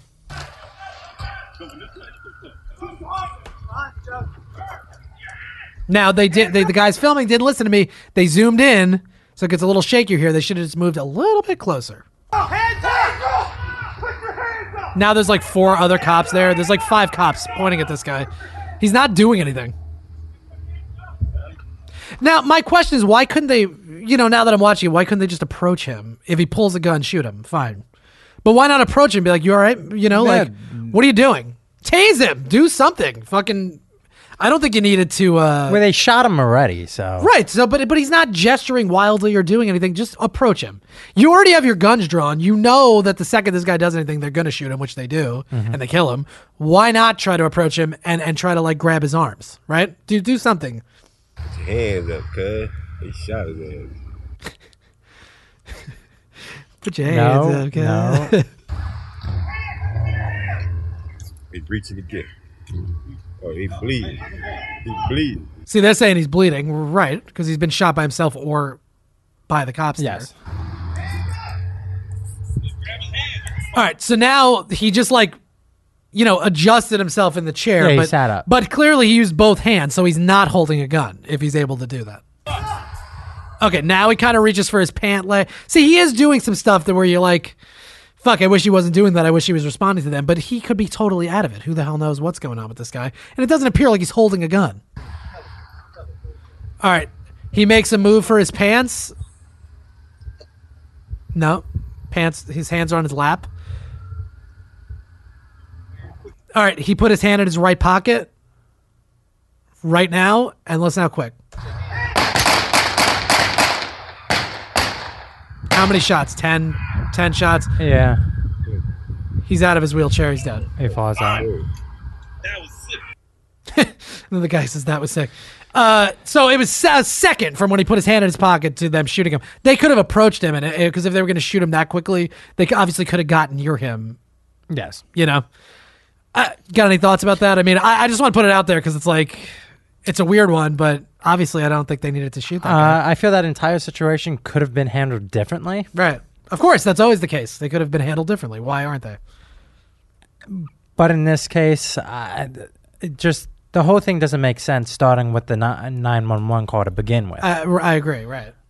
Yeah, I know, but that's why I wanted to bring it up because there's probably going to be more coming out about this. Yeah, definitely. Seems like a weird one. But again, I don't think the guy needed to be... Like, they could have tried approaching him if they were going to be at, like... They're maybe, 20 feet away from him? Mm-hmm. And they were obviously... There's 5 cops there. They were going to be able to shoot him. So the second he went for his pocket, they were going to shoot at him anyway. And that's what he did. Walk towards him. Yeah. Get a little closer. See if you can maybe prevent this from happening. They didn't do that. I don't know. We'll see. Yeah, that's definitely an odd one. Yeah, it's very weird. But again, the guy's in a fucking wheelchair. What is he going to do? He's not going anywhere. No, he's not. Well, now he's dead, so Yeah. we'll find out what happened. So, all right, that's what I had to cover as far as news is concerned. I feel like maybe a little bit of a heavy episode, right? We haven't done kind of a heavy episode in a while. It's a tad heavy, yes. But okay, so we're going to end lighter, as promised, and then we got to get the hell out of here, Joey. We got to see the Bronx Bombers versus the Bo Sox. Mm-hmm. What? Do you even know who's pitching? I don't. I have no idea. Well, we're going to find out. We're going to get some food and we're going to find out who's pitching. Got this fall TV preview. Now, I brought 5 trailers. Yay! Yeah, okay. I'm glad you're in. Grandfathered, which is a Fox program starring John Stamos. We also have Blind Spot. I'm just going to say this, spoiler alert, I don't think any of these shows look good, and I'm going to make fun of a lot of them. I feel like you're probably going to like them. I've seen one of them. I didn't know which one you were going to bring. Oh, you fucking jerk. Sorry. I asked you before we started, and you're like, nope, didn't watch them, and now you saw one. Which one? I did. Blind Spot. Okay, okay, that's fine. I that looks like one of the worst ones to me. Then we have Truth Be Told, an NBC, another NBC product, starring Mark Paul Gosselaar, and a very diverse cast, done intentionally so they can make these stupid, like, race jokes that are just dumb. We're going to get into Supergirl on CBS. I can't wait. That looks awesome. I knew you would like that. I brought that for you. And then The Player on NBC, starring somebody who I assume you love, Wesley Snipes. Yes. I'm correct that now, you love Wesley Snipes? Which Wesley Snipes do you think it's going to be? What do you mean? Is it going to be Blade Wesley Snipes? It's not Blade. Is it going to be Simon Phoenix from Demolition Man? Wesley Snipes? Well, we're just going to find out. Is it going to be, I forgot his name, but the one from White Man Can't Jump, Wesley Snipes? We're just going to watch it, and we're going to, you tell me. Then you tell me which Wesley Snipes you think it is. Could just be a totally new, reinvented Wesley Snipes. All right, so let's play this. This is Grandfathered. And again, guys, I don't know how this is going to go. I didn't really plan this out. It's going to be all extemporaneous kind of comments about it. This is Grandfathered on Fox, starring John Stamos. Ready, Joey? Yes. There you are. Oh, now, I would say this. YouTube.com/mandatory Samson. You're probably going to want to see the video here, but the audio works. But if you want to check out the video, go for it. This is Stamos staring in the mirror, talking to himself. Little gray bastard. Jimmy is a man who has it all. A thriving restaurant. Cindy, it's pronounced carpaccio, not crappuccino. I don't even get the joke. Carpaccio is I think it's like a cold soup or something. Oh, okay. It doesn't matter, but would she really read it crappuccino? No. Fucking hack writing. Adoring women. How's it feel to be the prettiest girl in the room? How's it feel to be the prettiest girl in the room? And nothing holding him down. Don't get me wrong, I love my life, but I'd give it all up just like that for a family. I'm sorry, we don't allow children. It's ironic. Now, do you think that something changes here, that maybe it's going to show a character arc for John Stamos? You would hope so. That's be the point of watching the show, besides the laughs. You'd hope so. I'll say this. This one is not the worst one. That's why I put it first. Oh, It's all right. I mean, I'm not going to watch it, but it's not the worst one by far. Well, maybe it's time to settle down. Well, yeah. It's about to change. Play Happy Pop. Hi. Kid, we're closed. My mom is Sarah Kingsley. You dated for a while in 1989. I'm your son. Uh-oh, hijinks are about to ensue. No, that was quick. Dee Dee, your granddaughter. Congratulations. Yeah, why would she say congratulations? Because she has knows a he doesn't want granddaughter. that. Yeah, I know. I'm sure she's positive. Blood is thicker than water. Wait, this gets worse. So here we go. I'm a grandfather.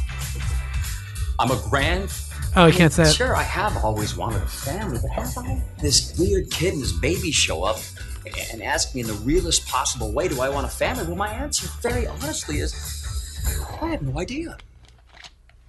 Sounds like you need some time to process this. Wait! What's the one thing that I've always said was missing from my life? A linen pant that goes from the beach to the bar? Yes, and the search continues. Okay. Everyone, I'd like you to meet Gerald and his daughter. You're a grandpa? Oh, he slapped him.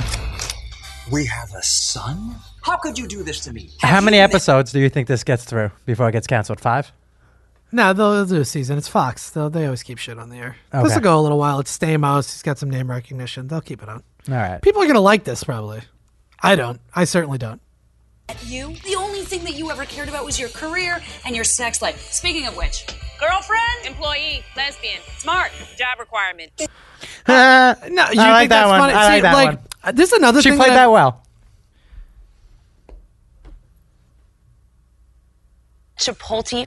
This is something that I've been noticing in a lot of shows. They can't, unless they have a relationship, a lesbian character on a show, they keep making them just say that they're lesbians.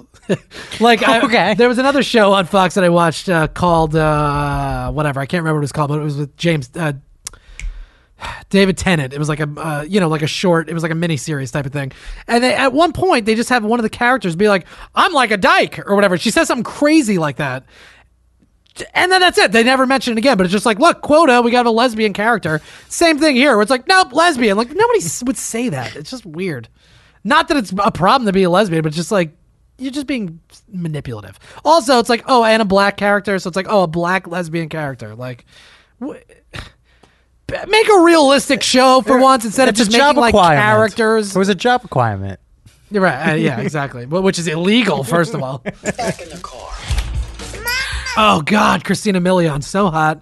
Love her. She's in this. Very hot. Looks terrific. Hey, baby. There's a really tan guy in the back of the house. He's hot, but he's old. Bye. That was Vanessa. I would love it if she stopped thinking of me as a friend who happened to cause a human being to pop out of her uterus. And start seeing me as someone she could actually date. Well, this guy needs to just nut up and either ask her to marry him or just get the fuck out of there. Be like, good luck with this kid. What if Stamos makes a mistake?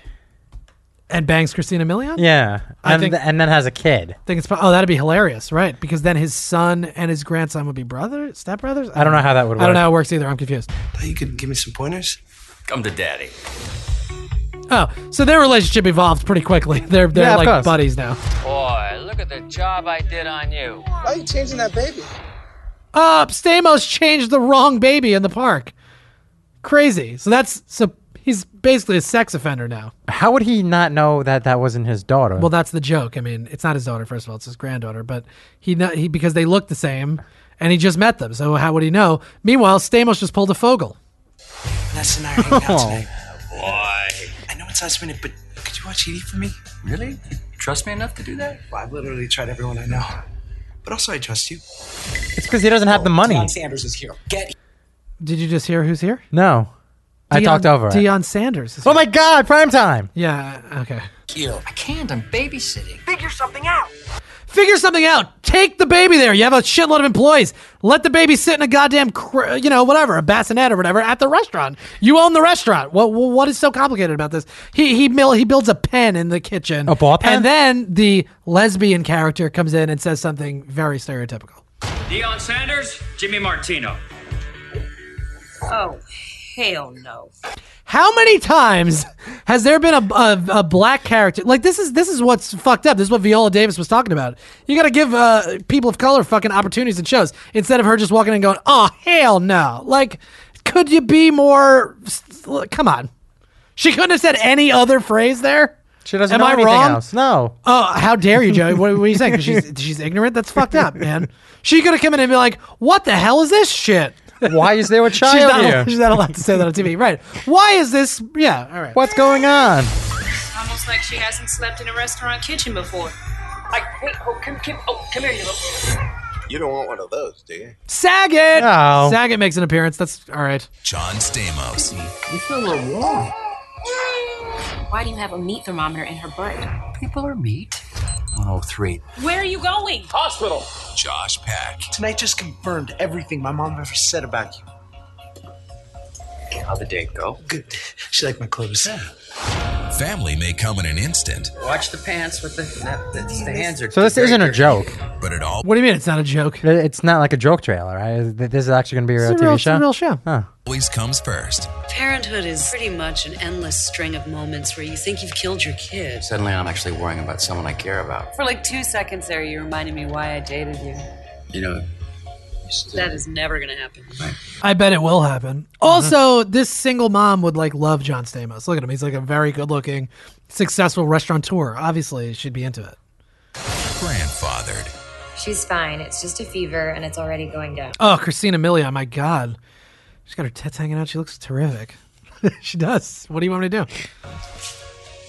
what happened? What'd I miss? She needs a liver transplant, and you're the only match. I'm in. They needed to know a couple of things first. Do you dye your hair? It's not dye, it's colorizing cream. Have you had Botox? Yes, but not on my face. Then where? Ah, good one. He had it on his nutsack.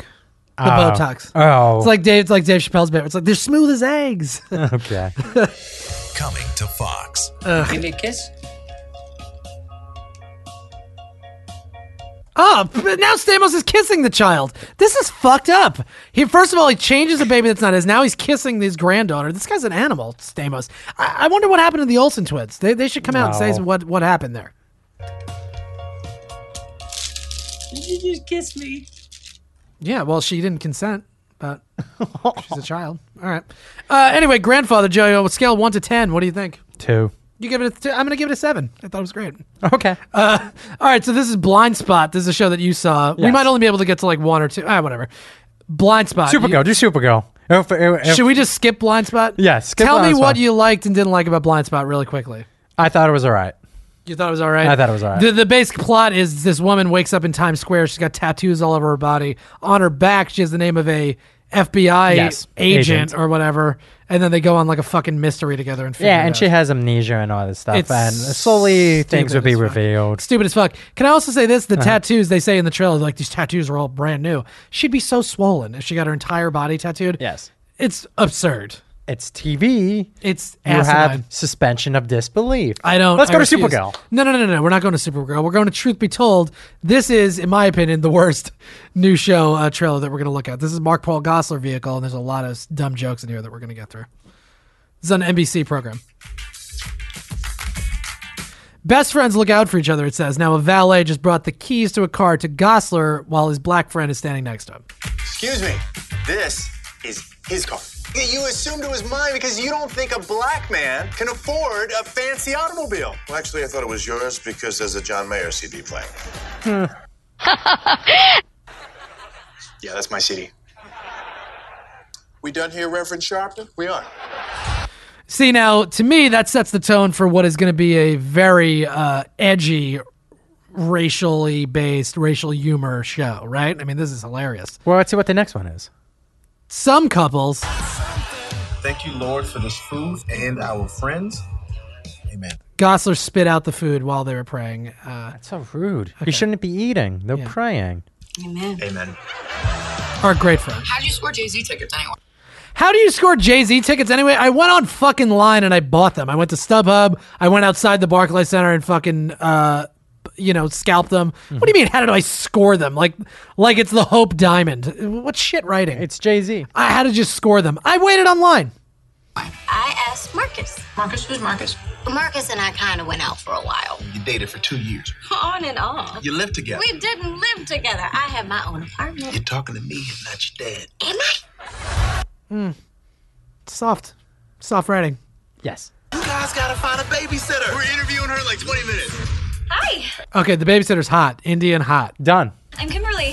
What's the problem? She's hot. Don't you just love how soft these are? Oof. Everyone knows the first rule of marriage is that the best boobs in the house should belong to your Tracy. What are you guys talking about? Marriage and how great it is. Liar. What are you guys actually talking about? Did you know she's kind of Delicious? Totally. Were you planning on sleeping with her? Of course not. Mitch. If you have to ask. I mean, you know what the answer would be? If she makes a pass at me, probably, yeah. Mm-hmm. You're adorable. I mean, Stamos is interested in the kid she's babysitting. you pose no physical threat to women. Hire her. I realize why Kimberly looks familiar. Your babysitter does porn. What? Oh, score! Bingo! Okay, so now Gosler gets upset about that because that seems like a problem. I'd be like, get the fuck out of here. That's awesome. It was meant to be. And I would tell my wife or my girlfriend. I would show her. She'd be into it. Yeah, who cares? Pizza delivery, really? $10 says when he opens up that pizza box, there's going to be a bit. Cock in there. Oh, they don't say it because it's on NBC. That's her. Is it? They're watching her in the car. What is she playing, pleasure or pain? It's like she's sneezing while getting her finger slammed in a car door. Ugh, like they're analyzing her performance. It's so ridiculous. They'd be watching and they'd be like, not talking about that. This is a family show, so I'm not going to. Yeah, I was just going to ask you this. Is this a family show? Because this is something I probably don't want my kids watching. Oh, stop it. What are you, a fucking... Come on. I wouldn't care. Wouldn't want my kids to watch it because I'd be like, this is dumb. Watch a documentary. Oh, they're going to rot your mind? Shit's ridiculous. The Rangers are on. What are we doing? We get it, guys. She's a hot babysitter. Move on. And Kimberly, I left some money on the counter in case you wanted that pizza delivered. Oh my God. Oh, because it harkens honestly, back to the dick and the pizza box. I'll be honest with you. The babysitter's not that much more attractive than his wife. I don't see the That's issue. true, because they were all cast for being very attractive people. Yes, so... But the babysitter's hotter a little bit, but they're all very disagree. attractive. I respectfully They're disagree. all attractive. Yes. I would stick my dick in a pizza box for any of them. Also, the laugh track, can we just be done with laugh tracks? Like, you don't need to know when it's supposed to be funny. It's either funny or it's not. Wait. Get the right one. Hold on, damn it. All right, thank you. Okay, so now she sneezed and she's making a face, and now they realize, oh, it is her from porn. Mm-hmm. It gets worse. Here we come, Jay-Z! Finally! I said it as porn! Did somebody order pizza? No. It's hard. She's totally got Kimberly's ending. Is it tough? What are you guys doing? Oh my God! Now Kimberly came out while they're sitting in the driveway in the car watching the porn on the phone. It's so dumb. The timing is horrible. What would you care if your babysitter did porn? She's got to make a living. Right. You pay her extra, right? Knowing so she doesn't have to do it No, anymore? I would just pay her exactly what a normal babysitter gets Oh, okay. paid. And if she wants to suck a dick on camera, let her do it. Mm-hmm. That's it. That's the end of the conversation. Go to the Jay-Z concert. Roll the joint. Go to the Jay-Z concert. Thanks, NBC. Another crappy job you've done. Let's get to... All right, we got to get out of here soon. We're just wasting time. Supergirl. Yeah, Supergirl. All right, Let's do fuck it. it. You know, we're not even going to listen to the player. Superhero, The let's player, do it. We'll play a small part of the player because I want you to determine what Wesley Snipes is up to. This is Supergirl on CBS. Starring the chick that was in Glee. She's pretty cute. Can't think of her name. She's also in Whiplash. Why is it not playing, Joey? Here we go. There's something about me that for most of my life, I run from it. No. But last night, I embraced who I am. This is the Caitlyn Jenner story. Nicely done. Thank you. I'm her, the woman who saved the plane. Are you? Damn right she is. Now, what is she doing, Joey? Describe it.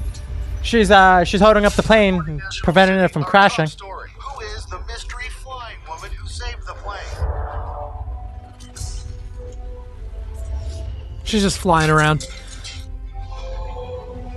If she's anything like him, she's a hero. Saving people's what they're born to do.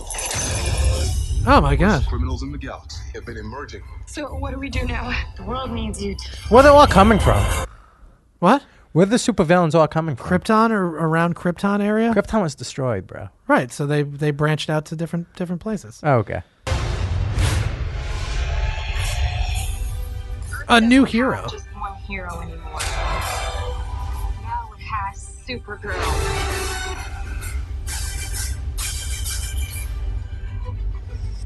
I don't know. I'm shocked that the WB didn't get that. It seems like it should be like a WB Yeah, type or show, Smallville's on it. And right, but that's what I'm saying. Yeah. Well, look, CBS is trying to branch out, so they got this cutie to catch planes and shit. I don't know. She can catch my plane. Sexual. Let's just listen to this one part of the player. This doesn't make sense. Hold on, I gotta skip to it. This show doesn't make any sense. It's like a badass guy that they get to like fight with. Well, it's them or almost something. 3 minutes. Obviously, you're gonna have to Hold on, explain something. They don't explain anything here. We're just gonna skip ahead. He gets hit by a car, first of all. He's wearing boxers. He gets hit from behind with a car, flips onto the thing, and he's not hurt at all. It would have torn every ACL he has, and broke his back, but he's still good looking. He's fine. Sorry about that, Alex. Sorry about that, Alex. Mr. Kane, my name is Mr. Johnson. This is the house where the probabilities of criminal activity are determined. What does that even mean? There are always 3 members of the house. Cassandra is the dealer, and I am the pit. How's he walking around already? You're fucking up the plot, Joey. No, People aren't going to know what the hell's going on. You just got hit by a car. Cassandra's It's like the nothing ever dealer. happened. I know, he's totally cool. He's not even limping. Cassandra's the dealer. He's the pit boss, and this guy's going to be the player. Now, I don't know why you would need this type of structure to fight crime, but they do. Will you be our player? Yeah. Why show me this? Why tell me this? Crime, Mr. Kane. We gamble on crime. Ugh, I don't like the way that Wesley Snipes is playing this. He's playing it sort of like a combination between Lawrence Fishburne in The Matrix and the other guy that plays Agent Smith. Okay. Right? That's what it sounds like to me. Let's tap out of this in 2 seconds. I just want to see if he says anything else stupid. Thomas Edriborli, professional kidnapper out of Istanbul. Our group would like you to stop this kidnapping. Do what you wish with the man who killed your wife. Killed your that's wife? convenient. Why is he saying killed your That's wife? so convenient. Yeah, it's ridiculous. This is like The guy who killed his wife conveniently is going to show up and try to kill somebody else. Of course. One man and his resources set against the worst humanity has to offer. Imagine what good you could do. Ladies and gentlemen, place your bets. But like, it's just going to be a series of gambling metaphors for stopping crime. It's just terrible. Ugh. Nope. You're going to bet on the wrong horse, bro. I'm out. What? You're going to bet on the wrong horse. What are you talking about? They're making bets. Oh, but they're not doing horse betting.